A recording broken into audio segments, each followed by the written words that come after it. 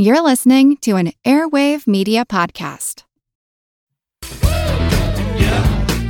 I am a scientist.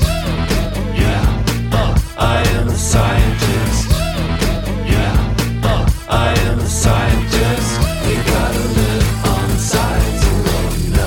Mom deserves the best, and there's no better place to shop for Mother's Day than Whole Foods Market. They're your destination for unbeatable savings, from premium gifts to show-stopping flowers and irresistible desserts. Start by saving 33% with Prime on all body care and candles. Then get a 15-stem bunch of tulips for just $9.99 each with Prime. Round out Mom's menu with festive rosé, irresistible berry chantilly cake, and more special treats. Come celebrate Mother's Day at Whole Foods Market. Welcome to Unbiased Science, where we bring scientific method to the madness. We're your hosts, Dr. Jessica Steyer and Dr. Andrea Love. And if you tuned in last week, you heard us cover detox diets and juice cleanses. And I'm saying detox, you can't see it, but I'm doing air quotes. We talked about some very well-known diets, such as the Master Cleanse and some popular trends like celery juice cleanses. We did a deep dive into, how these diets really deprive you of nutrients and how they could be associated with, really potentially serious health implications, and that any dietary change should absolutely be discussed with your medical provider, to be sure that it's right for you. So you shouldn't enter into them lightly. Don't believe everything you read. Andrea, anything you wanted to highlight from last week or? Yeah, I mean, just reiterating the fact that these are not, they are not diets in the context of lifestyle changes. They're things that are, substantial, deprivation of nutrients, what we consider a crash diet, that are, really generally unhealthy for you in a metabolic context. Right. So this week we are going to talk about something, I guess, kind of in the same theme. Yeah. We're going to talk about, whether you can really change the acidity of your body. And we'll spend some time talking about the very popular alkaline diet. Before we do that, we're going to start off with some icebreakers. So, Andrea, okay, if you could bring back any fashion trend, what would it be? Oh my God. I don't know. I need to hear yours first. Maybe it'll trigger something for me. Okay, so I have two answers to this. My first is, and Andrew, you know that this is my answer, the fanny pack. I am obsessed with fanny packs. They are practical, they are comfortable, accessible, and dare I say, stylish. I love the fanny pack. As you guys hopefully know by now, we've revamped our website, and we've actually, among many other exciting features, we've added merch, and we have a limited number of items that we're offering right now. But Andrew, I'm pushing hard for a fanny pack. I know. I'm the only person who gets it, but I love it. And then my other is the scrunchie. I love a scrunchie. I think they're nice and soft on your hair. They don't pull. They don't give me headaches. So those would be my answers. Oh my gosh. I have got nothing. I literally wear pajamas when I can get away with it. Even in the lab, like when I was, especially in grad school, I would wear sweatpants because I'm just hiding it under my lab coat. Mm-hmm. I don't know. Well, tell me this. Were you one of those people who wore pajamas to school back in the day? Like on pajama day or just in general? So I loved pajama day, but there were people in high school, and junior high school, who would just wear pajamas to school with, SpongeBob SquarePants, I don't know, whatever we had on our pajamas. They would oh my gosh. So can we agree that we should not bring that? Okay. Let's keep not that do that. Keep that at home. I was a bit of a hippie in high school, and I was one that wore the long, flowy, paisley patchwork skirts with tie-dye and lots of hemp jewelry. face. So probably not bringing that one back either.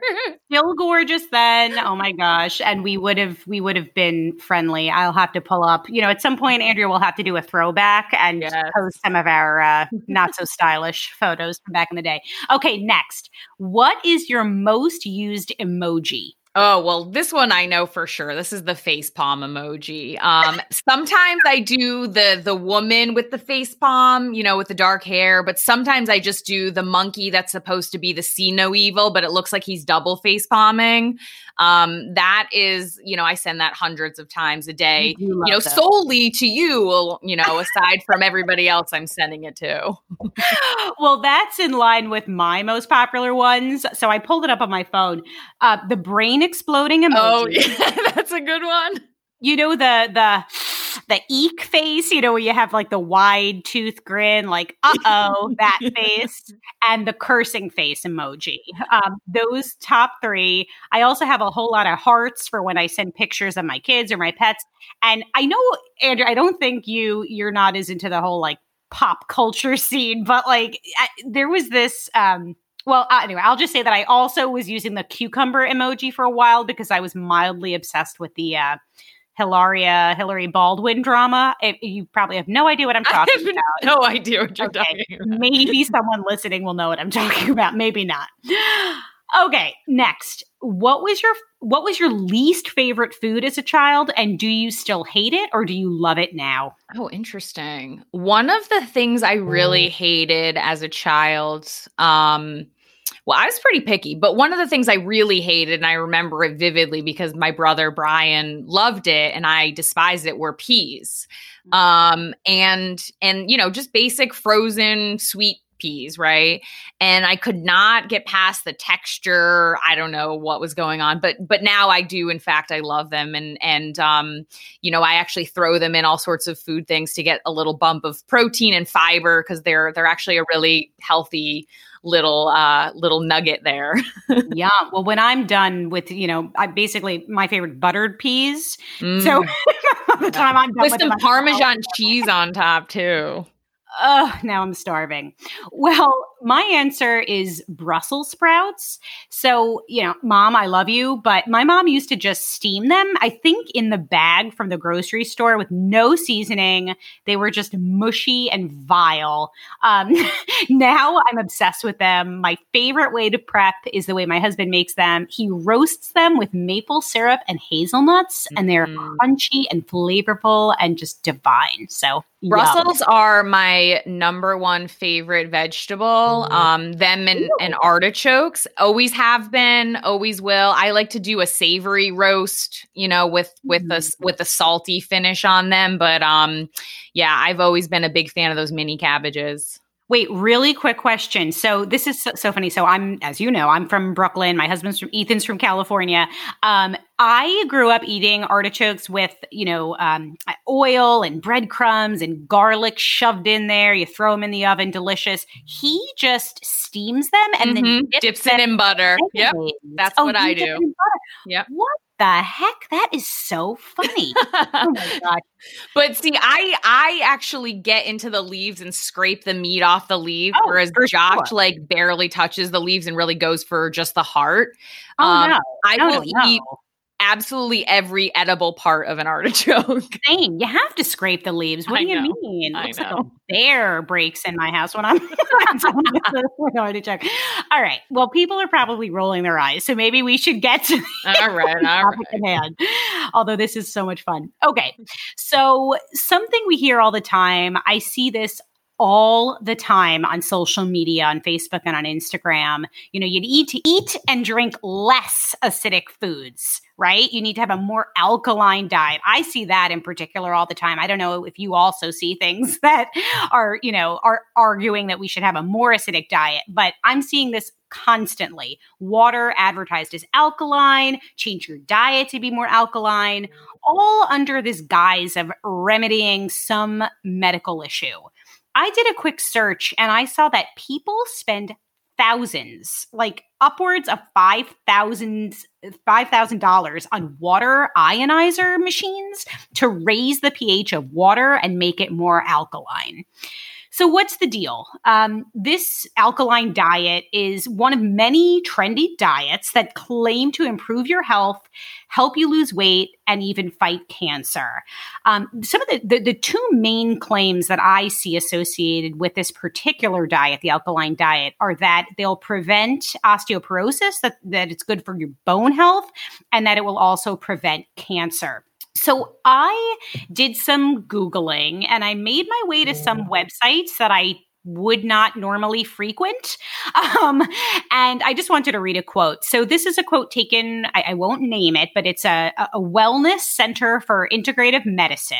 And this is what they're claiming. And I just want to be clear. I want to preface this. This is not a medical website. This has no scientific basis. And that's something that we're going to dig into, of course, on this episode.